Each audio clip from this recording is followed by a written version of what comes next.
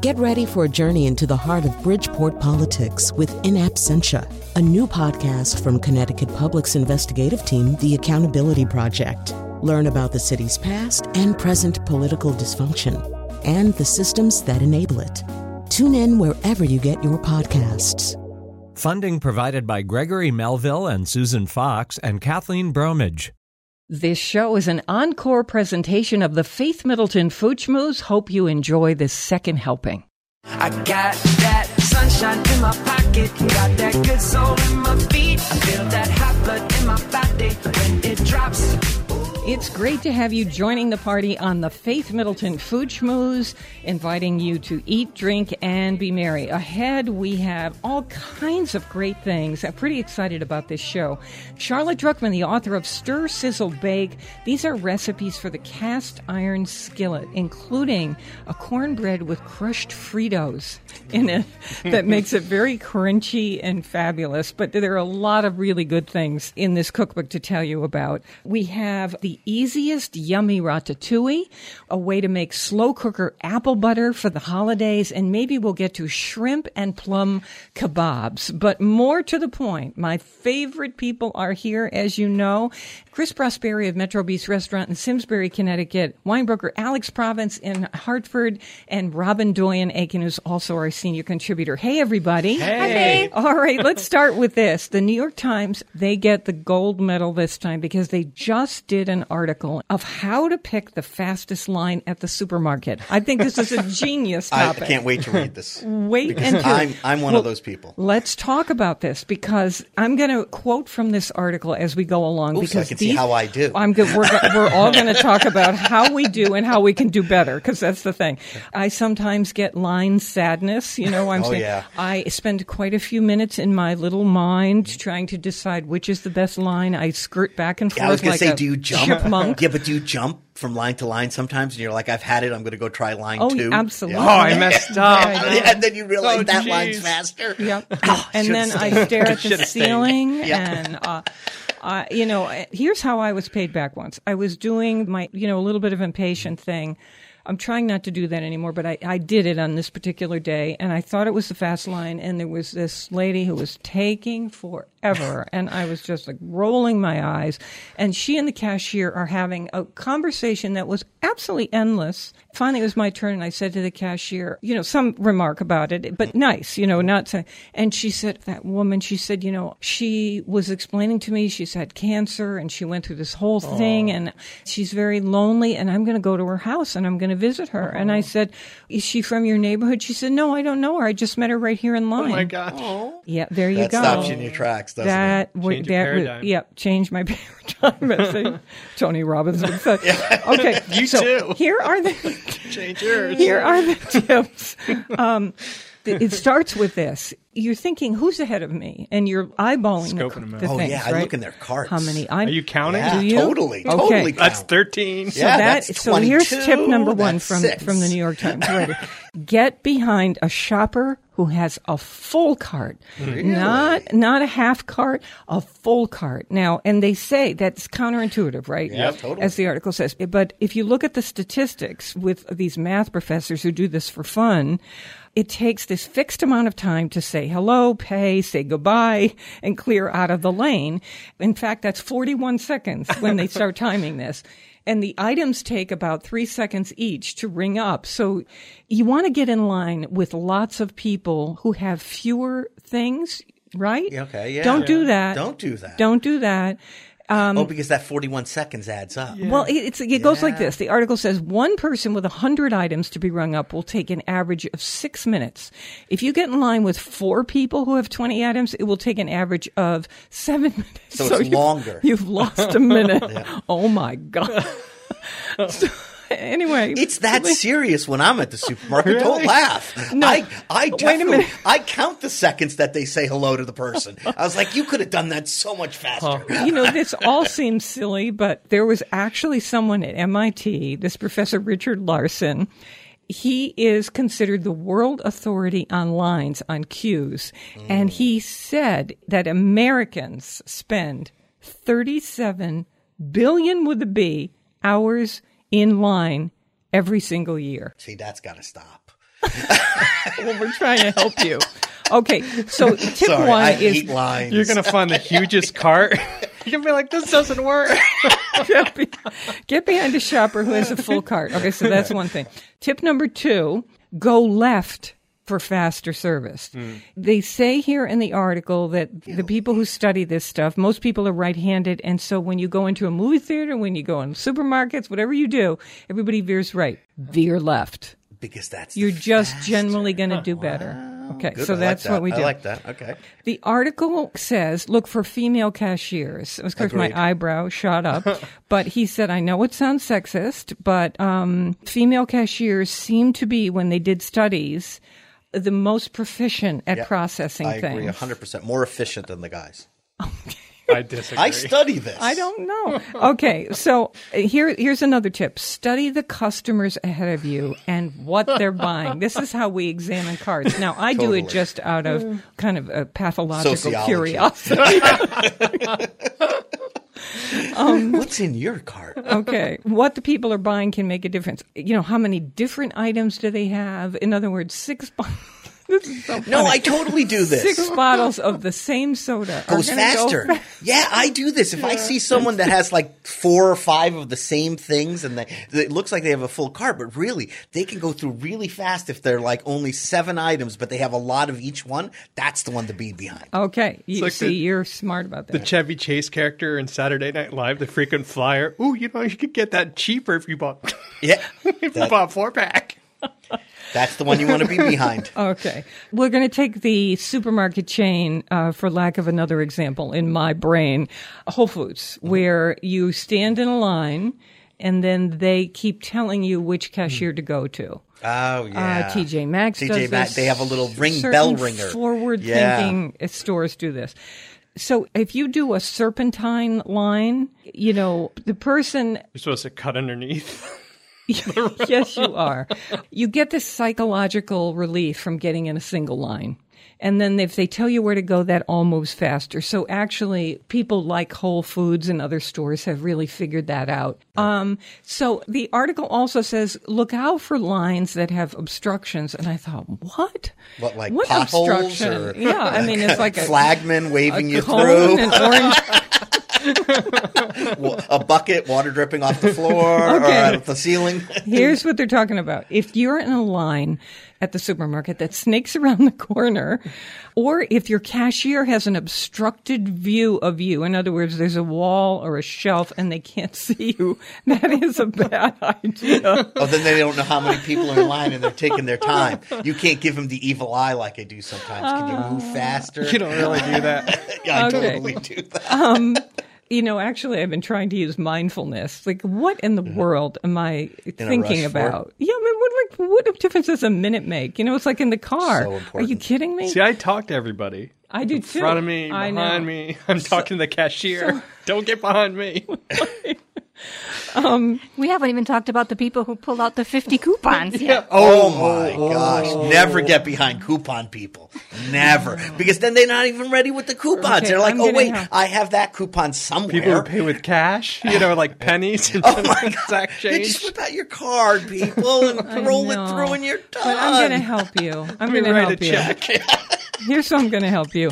I've noticed that most of the coupon, I mean, if I had a coupon, I would use it. Because why wouldn't you? Yes, agreed. But there are a lot of, I would say the majority of coupon people are seniors and or older, and they are on budgets. They're watching their dollars, and they're pulling out their coupons. And when it began to dawn on me, not to seem like the angel on the show, but it began to dawn on me, and I thought, you know what? Let the person do what they need to do. Just don't get behind them. Go behind someone else. That's what I do. I don't care that they use coupons. Just don't get behind that person. Okay, now the question here is there anything all of us can do to speed up the service in the supermarket? Can you think of anything other than clubbing someone? I organize all my stuff together, all my That's really cool. vegetables, and Yeah. so it goes in the bag and easier to unload. Stop and Shop here has that new thing where you can actually take the gun with you and scan as you go. That's yeah. heaven. I use the and then you zapper just every time. roll right out the door. Yep. Robin, how do you use it? I get my bags all set. Even before I start, I put my card in the thing and a zapper lights up and I pick it up and I just start zapping everything. I like it because I can keep track of how much I'm spending. Because it runs a total. Yeah, every time you zap, the amount comes up and I think. And how does that help you? How does it work when you get to the register? I never even get in line behind anyone because no one is in the special zapper kiosk area. It's not like a conveyor belt where you put your food. What do you do when you get to your special zapper area? You press a button on your zapper that says, I'm done, I'm ready to check out. You scan the little barcode that comes up and you're done. What you about pay if you have with coupons? I use coupons too. I get my coupons in. You zap those too. As you go. Yeah. Oh, as you go. No, I don't do it as I go. I do it at the end. They have a little scanner, and I just scan the coupon one by one. And then it has this little sensor where if you scan a coupon, you have to drop your coupon in the little slot. And if you don't, the automated voice will keep telling you, to insert your coupon. So it's all in the up and up. Coupon, please. I did. I swear. I love that. I'm in and out. Why am I not using that? I should use that. I'm going to do that from now on if my supermarket has it. So here's what they're saying in the Times article about how to, work with long lines at the supermarket. And we have this on our site, foodschmooze.org. Waiting in line, of course, is in our heads. People, I guess all of us, when they study us, overestimate how long we've been waiting. And that's why whether you're waiting for an elevator, wherever you're waiting, it just all seems too long. So most people are really concerned about this when they're standing in line. So Princeton University did a study, and they said that given a choice between a slow-moving short line and a fast-moving long one, people will often go to the short line. And that's me. I see a short line, and that's what I'm going for because I just assume. I'm not watching the line. I'm assuming that it's going to move faster. And then I stand there and I think, oh, this was a bad choice. So they say, as a final thing, try to lose the idea that you're cursed. Okay? People who sit there and say to themselves, that inner voice, I just have bad luck with these lines. That's me. Do you ever race? Yeah, I was going to say, I feel bad. Compare? If two people are looking at the same spot, I always feel like, am I being rude by cutting them in? They faster? do say in the article you can do that. You can, if you're two people shopping, you can get two carts, divide up your stuff, and it will move really fast. Because, that's a good way. And let your I friend know in line. that He's with me. Yeah. I do, absolutely.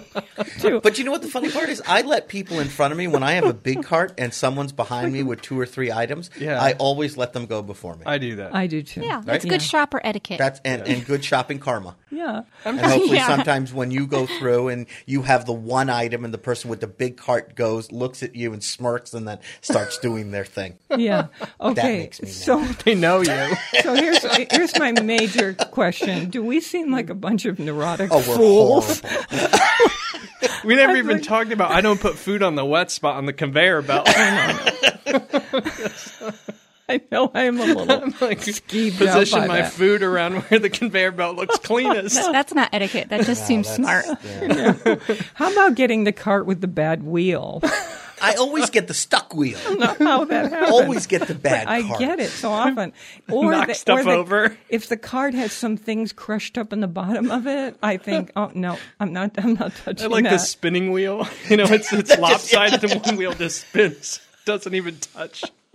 Okay. And even if I search for the right cart, I always end up with a bad cart. I do try to get the so right I cart. pull them. Do you wipe the handle down? No, I take them for a little test drive back Use and that, forward. Pirelli stuff at the start. Do you do that? Yeah. Well, the Alan? wipes, they say those handles are horrifically dirty. I mean, they're just But gross. so is everything else.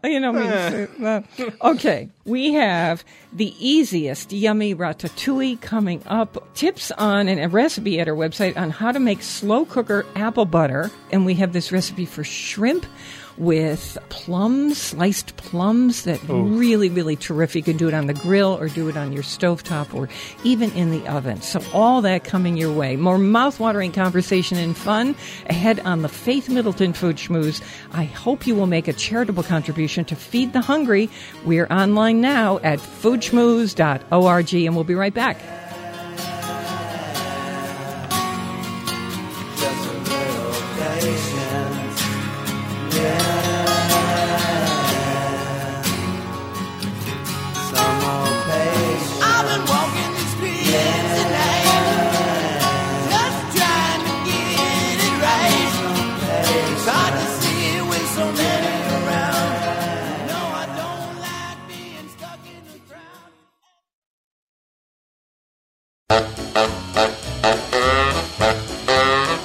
and cornbread.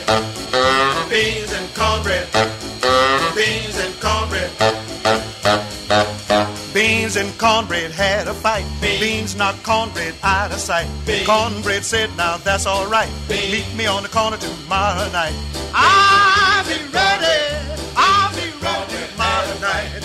I'll be ready. I'll be ready tomorrow night. I'll be ready. I'll be ready tomorrow night. That's what Beans said to cornbread. We have a free podcast for you, meaning you'll never miss a drop of pleasure on this show. You just sign up for it once at our site, and then we automatically send you our show every week so you can listen on your schedule. I'm with my treasured food buddies, Chris Prosperi, chef and co-owner of Metro Beast Restaurant in Simsbury, Connecticut, wine broker Alex Province of Hartford, and we are ready with some things. We've got that shrimp and plum recipe for the grill. We have how to make slow cooker apple butter, and that's going to be good for the holidays, so you might want to start working on that now with all the apples coming in. But first, we're going to start with something I have been making every single day, practically, as I want this constantly. It's what we call easiest yummy ratatouille. This is a recipe we kind of developed looking at 6 different recipes at my house. And it also is inspired by Chris Prosperi because of something that he said. So we're telling you about how to make this ratatouille the easiest way, and with a minimum of fat, so it's lighter. Because the markets are still flooded with eggplant and zucchini, and you just get a little Parmesan cheese, and you are good to go. So, Chris, you once said to me that while you were grilling, you just threw on a bunch of vegetables, and then when they came off the grill, you took a big knife and you went chop, chop, chop, threw them in a bowl with a little oil and vinegar, and there you go. That's dinner. So that's what I kept in mind when we were merging these 6 recipes to try and get what we thought was the easiest and most yummy ratatouille, and it worked.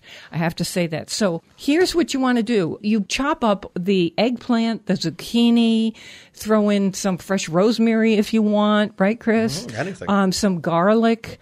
Minced up, and you put some olive oil on a sheet pan, and then throw all the veggies in 1-inch cubes. Cut them all up into 1-inch cubes. Onto there, throw in the garlic, and then I put a little cayenne pepper in there too. I threw in some rosemary chopped up, some little bit of basil. Anyway, I just mixed it all up with my fingers, so everything was lightly coated with the olive oil, and then just roasted it for about, half hour, 45 minutes in a 450-degree oven. They got nice and charred. Every 15 minutes, I took a spatula and sort of moved the vegetables around a little bit, and then about 3/4 of the way through the cooking, I threw in cherry tomatoes, capers, and chopped Kalamata olives. You don't have to do that, but oh my goodness, it was the most wonderful. Of course, I salted all this. And so then when it's done, I just threw it all into a big bowl, drizzled it with a little more fresh olive oil for richness, couple glugs. I used sherry wine vinegar. You could use red wine vinegar. Some people might want balsamic. Just a little bit of it, and then toss, taste it, make sure all the seasonings are right, add something if I need to, and then I wait for it to get to room temperature because you really taste it more than if it's steaming hot. Yep. That's just the way it is. It's like pizza in a certain sense. Anyway, delicious, I have to say. Be a great sandwich. That's what I'm saying. I take that mixture and put it on focaccia as a sandwich. I put grilled salmon on top of it. I do chicken on top of that. I'll have it in my refrigerator. I'll just take some pita bread or some store-bought pizza dough and make pizza with it. That's why when you make something like that, make a ton. You'll never run out of things to do with it. How long will it last? Up to a week in your refrigerator after it's cooked. Okay, so every day you're going to find a use for it. Sprinkle it on top ways. of just some greens and have a salad. Okay. Or pasta. Whole wheat pasta. Yeah, totally. Wow. Anything. There's so many uses. Really, just try this. It is so delicious. Foodschmooze.org. That's where the recipe is posted under Easiest Yummy Ratatouille. Now, here we're going to go to, because apples are starting to come in, slow cooker apple butter. Now, why it's called apple butter, I don't know. I think it's like sort of bad marketing from, I don't know, the Pilgrims or something, because there's no butter in apple butter. It's just really applesauce. but it's so easy to make in a slow cooker, Chris. Yeah, and the first time I had it was actually at a restaurant, and they served it with bread, which is why it was down south, and that's why I think it got that kind of butter name on it. People because you put it on spread toast Yeah, in the morning, right? But here's the thing: the reason we're doing this recipe now is we're saving it. If people want to do things ahead for Thanksgiving or for the holiday meal of any kind, this applesauce on top of brie with some toasted walnuts sprinkled on top is such a fabulous appetizer for any holiday onions. kind of thing. Yes. Okay. So how easy is this? By the way, the recipe is also on our the site. slow cooker. Slow cooker. I mean, really. We're all looking at you. Which size would I use when I make this? All right. How easy is this? Sugar, cinnamon, cloves, and salt. And you just mix it together in a large bowl. It'll sit in the bottom. And then you just pour diced apples into that bowl. Mix in a little honey, too, with the sugar, cinnamon. And then mix it. And it's all coated. And then you just put that in your slow cooker. And you cook it for about 45 minutes. You taste it, make sure it's all okay. Do you need a little more honey or whatever? Then you put it back on again on low with the lid back on overnight. So 9 to 11 hours. It just sits there overnight. When you get up in the morning, your house smells so incredible. You can put this on pancakes. Or oatmeal. You could use it to make a loaf bread in the morning if you have guests coming over for brunch. You could just eat it with a spoon because it is so good. You could put it in the freezer. Until the holidays arrive. Okay, it is absolutely terrific. At the very end, you're going to do it for a little bit longer with the lid off because that thickens it up, right, Chris? Yeah, but this is simple. 3 easy steps, and you have apple butter. Great idea. And it does. It freezes amazingly well. Put it in those little takeout pint containers. Yep. Stack it in your freezer, and then all throughout the holidays, you just pull them one at a time for And you each can use event. like your ugly apples too, Yeah. right? When you have all the imperfect Especially ones. if you like take the kids and go apple picking, right? Here's This the is key we're perfect telling recipe. you in the recipe, because this is what we figured out. If you use a variety of apples, this is going to be the best ever Different flavors, yeah. apple butter or applesauce, because it makes it more complex. If you use just one kind of apple, so you go to your farmer's market, farm stand, even the supermarket. We like to buy local because we're an apple growing region, and why not? This is the time to do it. So you buy several varieties, 4 if you want, and then just dice them up, put them in there. The recipe's at foodschmooze.org. It's Did really you peel good. them or not? I can't. Yeah. You did? peel 'em, Okay. Sure. Okay, here we go. I was trying to think about fall fruits. So I went online. I was looking at every kind of recipe imaginable. And I came upon this, and I thought it was so good. This is just to give you an idea of what to do with a fall fruit, plums. Love plums. This is one where we don't even need the recipe for this, right? You can just go at it and have a good time. Yeah. Shrimp and plum kebabs for the grill. I think that is so interesting. If you don't want to do kebabs, because they can be a pain. If you just want to throw this in a cast iron skillet and do it on top of the stove, you could do it. But anyway, this is an interesting combination of things. The recipe, as I found it, says you want to mix together some canola oil and chopped cilantro if you like it, and lime zest and lime juice and salt. Whisk that all together. Set some aside so you can have it as a dressing for the salad. Then you just throw the shrimp into that little bit of dressing with some diced up jalapenos and some sliced plums that have been pitted and cut into little wedges. Toss it to coat it, and let it sit there for a little while. If you've got a grill, you set your grill so it's ready to go, and you make these kebabs, or you don't even have to make kebabs. Just put everything on the grill, the shrimp, the pieces of plum, and just grill them. Yeah, I'm just thinking in my head, if I were to do this, I think I would do it in a pan, like you said. I would just toss the shrimp and the plums, maybe a little rosemary, for some reason I'm thinking, and some good olive oil, and just bake it. Lime? Yeah, and lime or lemon, and just bake it all together. You put it in a you pan. Bake the pan? Yeah, either or put it on the grill and shut the lid, right? So it sort of roasts in there. Yeah. Oh my God, the plum, and it's very rare that a flavor combination comes at me Plum jalapeno, plum jalapeno and shrimp. Isn't that wonderful? Yeah, I want to taste it. I cilantro. really want to taste it. I know. I thought it was fantastic. And I want to give credit. Eating Well. This was on their site. I guess it's a test kitchen recipe for them. I thought it was really terrific. Yeah, plums and shrimp. Someone Shrimp proposed and plum putting it on kebabs. like brown rice afterwards, which would be healthy if you want to like Yeah, fill you up a little bit more. You know, or if you're not doing carbs, you don't have to. This sounded really fun. Yeah, it catches you, doesn't it? The plum shrimp thing. Yeah. I have 3 plums in my kitchen that I need to do There's something something about cooking stone fruits that makes them, especially plums that can be a little too tart. Yep. Agreed. You start cooking them in this way, and it caramelizes, even though you've got this limey thing going on, it all somehow plays together. And it works because you've got that protein mixed in with it. So you in your fork, a little bite of shrimp, a little bit of the lime stuff, and put it on a salad. Yeah, the plum has that depth of flavor, too, that I just love, and texture that I love. How hot are the jalapenos, though? I never really eat them like that. Well, if you take it's off the seeds. you It's take out the the seeds and the worst. membrane, and then it's just the flavor with a little bit of heat. I love using. So it's like a jalapenos. green pepper almost? Yeah, but it's got some heat. I like that. But yeah, de-seed it and take out the stem and the inside, that The little white white part, and you're fine. So, Alex, one of the things I do, because I don't like super hot, I chop up a little bit, dice it fine, and I mix it in with my thing, and then I just stick my finger in, swirl it around, and taste. And if it's crazy hot, I think, I've gone too far. I'm going to need yogurt or sour cream at the end of this thing. But sometimes I find myself even adding a little bit more because I start small and then just increase as I go. We were talking about this in our kitchen the other day. Jalapenos, like when you eat them by themselves, they're dangerous. Just taking a bite out of a little jalapeno is dangerous. But you put it on a sandwich, like she said, you mince it up small and you put it on things or in things, then you get a little bit of heat, but the flavor comes out more than rather when you bite it and all you get is the heat. Yeah.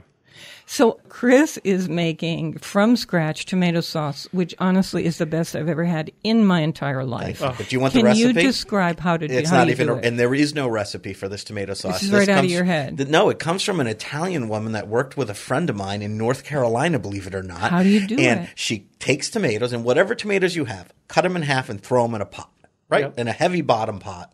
Turn on the stove, cook it over medium heat until they get soft and they start breaking apart. They don't burn down there. Nope. You keep mixing it. That's why heavy bottom pot, and they're whole. No olive oil? Nothing. Just have tomatoes in a pot, right? Okay. Very easy. Then when they get cooked and soft, and they don't have to all be broken down yet, they just enough to where you can take an immersion blender and stick it in the pot and puree it. Now, if you don't have them in an immersion blender, you can just use the back of a spoon or something and then you mush cook it up. more and you mush it up. But I mean, immersion blender is the best thing in the world. I know. You should have one just to make margaritas in the summer. I know. Please. I have one. I love the thing. Okay, go ahead. Then I strain it because I like getting out the seeds and the skins. I have a really big colander kind of thing that has little holes, and I sort of push it through it. Then I take that liquid, put it back in the pot, and it's very runny. It's very liquidy, right? Then I add a ton of onion powder, and I mean like a ton of onion powder. Like a quarter cup or a third of a cup? If I had a 6-quart pot, which would be a small spaghetti batch. pot. Yeah, spaghetti pot. If I had a spaghetti pot, I would put probably one of those whole little round shakers in. Wow. It gets a lot of onion powder. That's about Again, not my recipe. That's a third of a cup, I would think. Yeah, that's about a third of a cup. So it gets a ton of not onion granulated, not onion salt, but plain onion powder. This is a riot. Okay. And then I take a small handful of chopped garlic, throw that in, salt, and then a few glugs of olive oil. Wow. And it has to be enough olive oil to where it's sitting like a half inch on top. Let's go over this, people, because it is the best tomato sauce of my life. I'm not kidding you. Okay. You said cut the tomatoes in half, a pot with nothing in it, just on medium on the stove. Throw your tomatoes in, cut in half, and look until they start to break down, not even all of them. Then you put the immersion blender in there and you puree them. Then you take them out and put them in a colander with holes. Or a strainer with a little and holes. you mash it through so that you get the good liquid and the seeds and the skin are out. Third of a cup or a small jar of onion powder, and then glugs of olive oil, and chopped garlic, a handful. And then goes right back on the stove, and you cook it until you get the thickness that you like. My friend liked it a little thinner than I do. I like it a little thicker. That's it. And right when you take it off the stove, handfuls of whole basil. I don't even chop it, just handfuls of whole basil washed. Best, and you the mix best, that the in, best. and then you put it in containers and freeze it. Oh, wait a minute. Thank you so much for that recipe, Chris. The author of Stir Sizzle Bake is coming up next, and there's even a Frito, yes, as in Frito, a Frito cornbread, as I promised. We love the local. Please support your local food growers and food makers, and for on-demand podcast delivery of the Food Schmooze Party every week, and to find, I think, terrific food, wine, cocktail, restaurant, hot topics, our short, fun streaming videos, and recipes that we feature. We're always online talking with you at foodschmooze.org. We'll be right back. With a cast iron soul.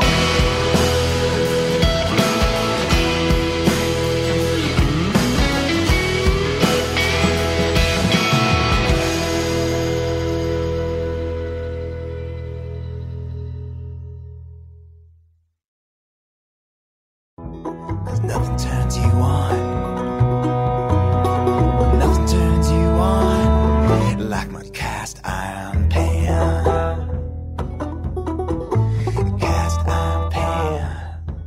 This is the Food Schmooze Party, offering the richness of life and coming to you in Connecticut, Rhode Island, Massachusetts, and New York, including Westchester County, the East End of Long Island, of course, the Hamptons. The senior producer is Robin Doyen Aiken. To hear this show on WNPR, it airs Thursdays at 3, Saturdays at noon. Podcasts and our curated recommendations are always online at foodschmooze.org. Of course, we're on Facebook, too. Search Faith Middleton. Okay, everybody knows how wonderful a cast iron skillet is for making cornbread and biscuits and cobblers, other classics. We love those recipes, but now modernist skillet cook Charlotte Druckman has kicked it up a notch in her book, Stir, Sizzle, Bake. Druckman offers cast iron skillet recipes that are interesting, international with flavors, complex in some cases, and using ingredients, frankly, you might not associate with cast iron. Whether you want to go complex or keep it simple, we're interested in talking with Charlotte about how versatile the cast iron skillet can be. So join us in finding out how and why she uses this humble pan to think outside the box, even fancy. Charlotte Druckman is a food writer. She's been in lots of publications that you would know. She is co-founder of Food 52s. Oh, my goodness. We love those cookbooks. They're Piglet Tournament of Cookbooks. And she's also author of some cookbooks, Skirt Steak. She's co-author of Cooking Without Borders with Anita Lowe, who is a fabulous chef. And Charlotte lives just down the road in New York. So welcome to the Food Schmooze. Hi, thank you so much for having me. Oh, it's a pleasure. We're big fans of cast iron skillet cooking here on the show. We like the price point. We like what it does. And we see that you have really kicked this up a notch. So this is interesting.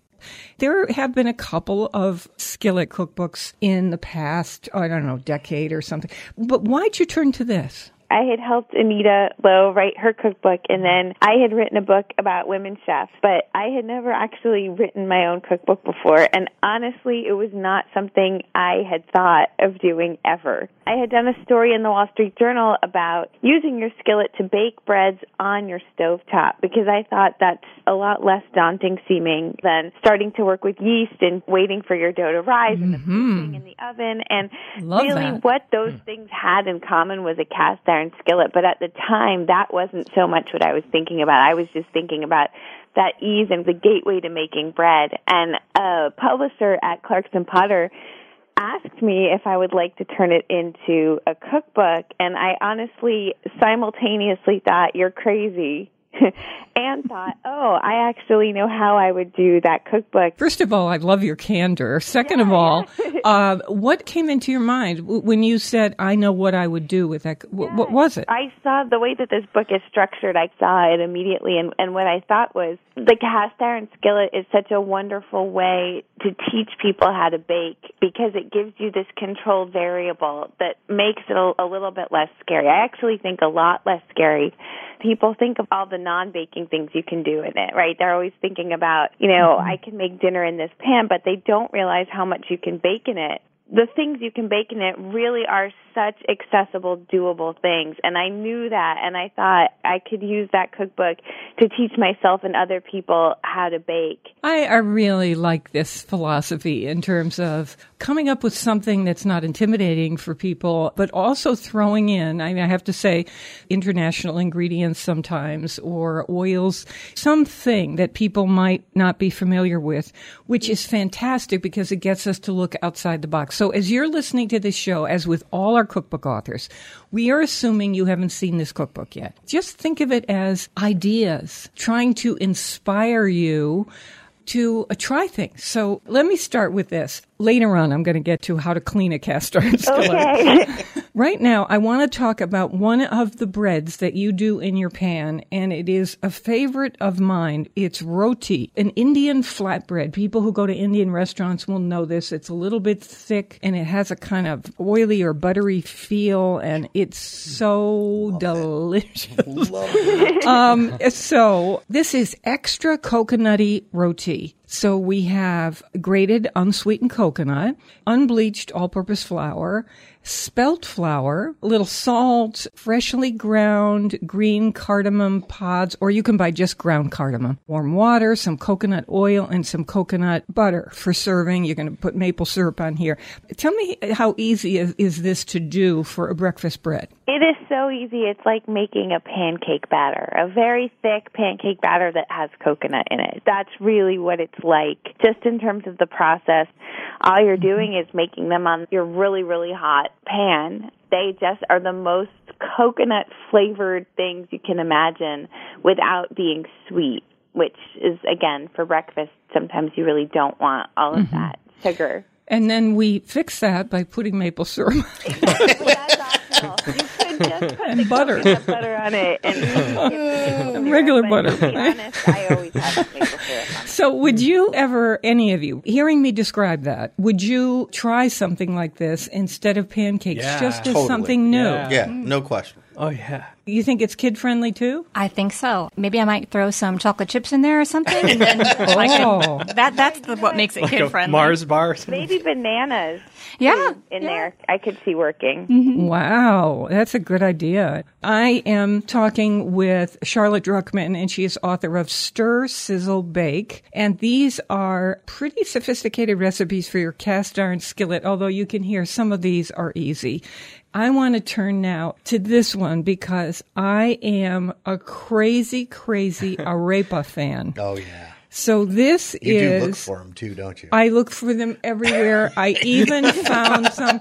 On the east end of Long Island, there's Mary's Marvelous in East Hampton and in Amagansett. She makes the most astonishing arepas. So these are lazy cheese arepas with slaw, and we have this recipe on our site. Of course we do. Charlotte, let me do the ingredients. Butter, frozen or fresh corn flour. That's called harina. You might have to look in a supermarket that has a Mexican population, Latin Spanish Latin. population. Yes, Latin. And then some sugar and water and a soft, fresh cheese. Tell me how these go together, because I've never made my own. I tried to find the flour, and I had a little bit of trouble. Where do you get your flour? You can actually get it online. Amazon.com. You can get the flour there. In our broadcast area, there are a number of Spanish neighborhoods and markets. Okay, go ahead. Yes. Usually when you see these kinds of really cheesy arepas that get this almost like a grilled look to them, they're done under a broiler or they're done on a grill. I thought, how can you do this on your stove without having to put them in the oven, just because it saves you that step? So I incorporate charred corn in there, which is what you're doing with that corn, and you use the pan that you're going to make the arepas in, the cast iron skillet, also to char the corn. So it's very quick, it's easy. You do the corn, and then you just keep on going with the recipe. And then, you put a lot of cheese into that dough, and you put them on that really hot skillet. What kind of cheese? You want a soft cheese, like a queso blanco would be perfect, or even a queso fresco, or you can combine them. I'm a big advocate of combining your cheese. You get a more complex, rich, cheesy flavor. And then I also use a little bit of a cow's milk cheese that's going to be a little bit harder, like a cotija, but you could also use a pecorino romano. Manchego. Yes. You're going to put those on the pan at a really high heat, so they're going to get that beautiful, melty kind of brown cheese thing happening. These are so delicious. A couple times I went to the East End and I had, a Rapist and Mary's Marvelous. But when I got them at the supermarket, I just had them for lunch, I don't know, for a week. So it was just fantastic. Overload. This recipe, by the way, to make the dough, you just throw this stuff in a bowl until it becomes the consistency of Play-Doh. That's a great description. And then you just, make it into these patties and you put it in the cast iron skillet and then you just fry them. And there you go.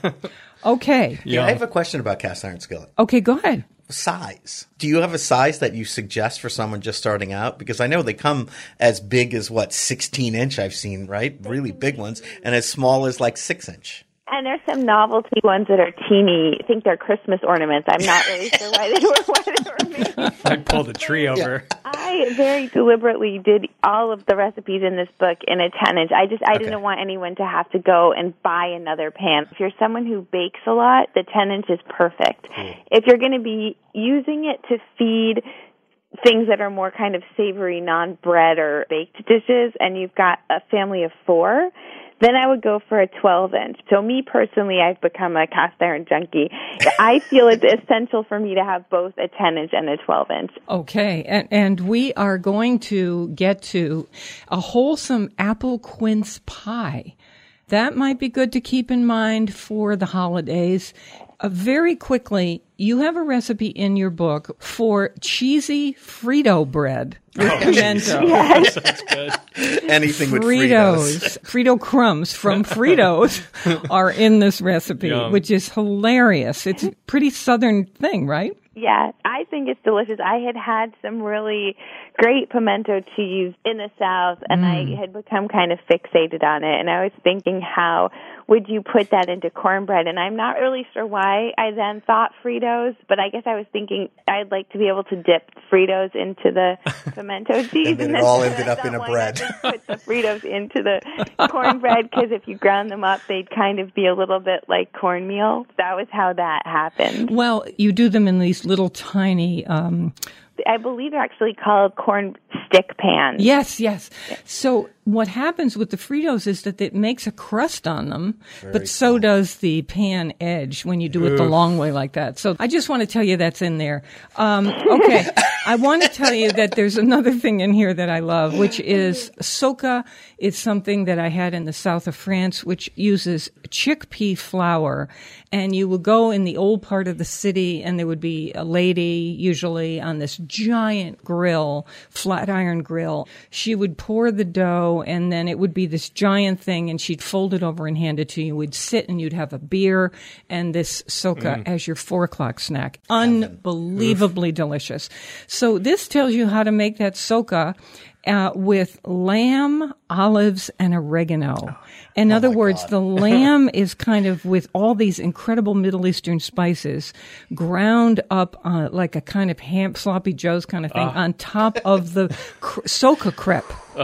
Okay, so I'm just Can we have that too? crazy over this. Oh my gosh. And you know what, Charlotte, you and I got the soca recipe from the same source, Mark Bittman. Yep. There you go. Okay, here's on our website, the carrot currant crostata.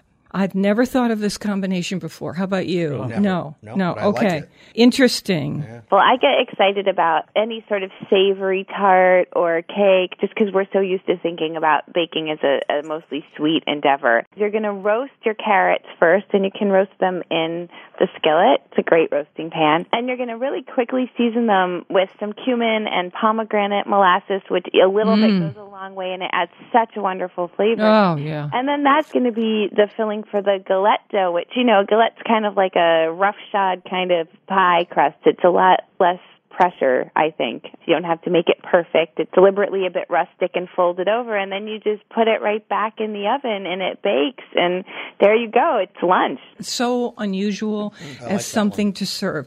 Let's make sure we have time for how to clean a skillet and your apple quince pie. For the filling, quince, the juice of an orange, white wine, apples, vanilla bean, and some sea salt. peppercorns, orange zest, and sugar. That's quite a filling. And then for the crust, you use a spelt flour, regular flour, and some butter and water and egg, sugar, and sea salt.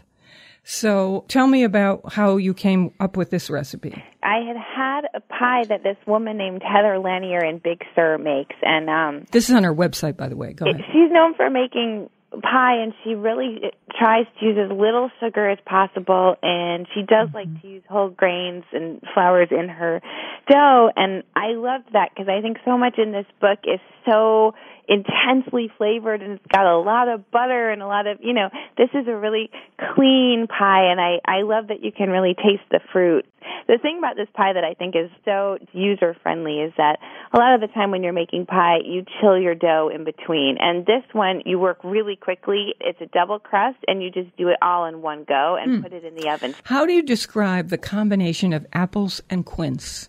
Quince has this tartness to it, almost like a sourness, but I think because of that it's got a little bit more complexity than an apple, which is sort of more straightforward, if you will, and kind of earthy. And so that quince just picks it up. It's a little bit like adding lemon juice to apples or any sort of acid. It kind of does that, and you already have some of that in the pie, so it just wakes it up a little bit more. So does it tend to be a tart pie? Yes, it's more tart, although the apples really balance that out. I want to try it. And it's just really beautiful. It's subtle. I think it's not a hit you over the head thing. And because it's poached in wine again, too, you just get that little bit of that winey flavor without it being alcoholic. And I think that really plays to the quince. This cookbook is called Stir, Sizzle, Bake. These are recipes for your cast iron skillet, sometimes using international ingredients or unusual flours, etc. Charlotte Druckman is our guest and author of the book. How to clean a cast iron skillet. I remember once reading an article in the Times by Mark Bittman, and he said, "Oh, please, never mind the seasoning business. I all the time use soap in cleaning my cast iron pan, and I just re-season it by putting a little oil in it and heating it on the stove for a few minutes before I put it away." And so I have done that ever since. What about you, Charlotte? You're doing it right. People don't realize that it's very low maintenance as long as you're regular about it, right? It's when you don't do anything and you leave your pan for months and maybe you didn't put it back right or you didn't thoroughly dry it and it gets rusty. And rust is the devil. Rust is the thing that makes the rest of this just a big pain. And as long as you're being diligent, and being diligent, by the way, does not require a lot of work at all. It's just, you can use dish soap on it. You don't want to use a really rough dish soap. You don't want to use bleach, and you never want to put it in the dishwasher, ever. No. Chris, you even restored pans like that you found at a tag sale or something. I have a sandblaster at home in the barn. And we just I could quick sandblast. I'll get out my sandblaster. I just want to say that if there are different levels of fixer-uppers on the pan. So most people you can buy one, and you're not going to have to need a sandblaster. Those are like the really serious fixer-uppers. I personally would not take that on. But it came out like new, right? You have no idea what these people are like. They're just amazing scientists here on the show. I do exactly the same thing that you do, Faith. My thing is, every time I'm done washing it, when I dry it, I put it on the stove over low heat for about 5 minutes, just because that ensures that any water that might have been stuck in your skillet gets sucked out. I usually will oil it, but every time I'm done drying it and heating it, I add, for a 10-inch skillet, up to a teaspoon of oil. You don't want any more than that. And I like using flaxseed oil. And then you just want to rub it evenly over the pan, the whole pan, not just the inside of the pan, the whole pan. And then you just blot it. You want to make sure you don't get areas that have too much oil. Okay, Charlotte, I just use whatever oil's around with a paper towel. and then I say, there you go. And so far it's working. Charlotte Druckman, Stir, Sizzle, Bake is her cookbook, and 3 of her recipes are on her site right now at foodschmooze.org, plus information about her book. Thank you, Charlotte. Thank you so much for having me. We're on WNPR Thursdays at 3, Saturdays at noon. And weekdays, listen for my 6 60-second food schmoozes. And remember, never eat more than you can lift. In New Haven, I'm Faith Middleton.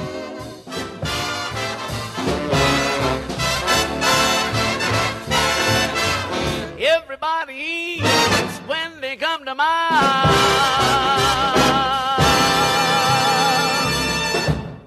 Hey, don't want the party to end? Well, neither do we. Talk with us anytime online at foodschmooze.org.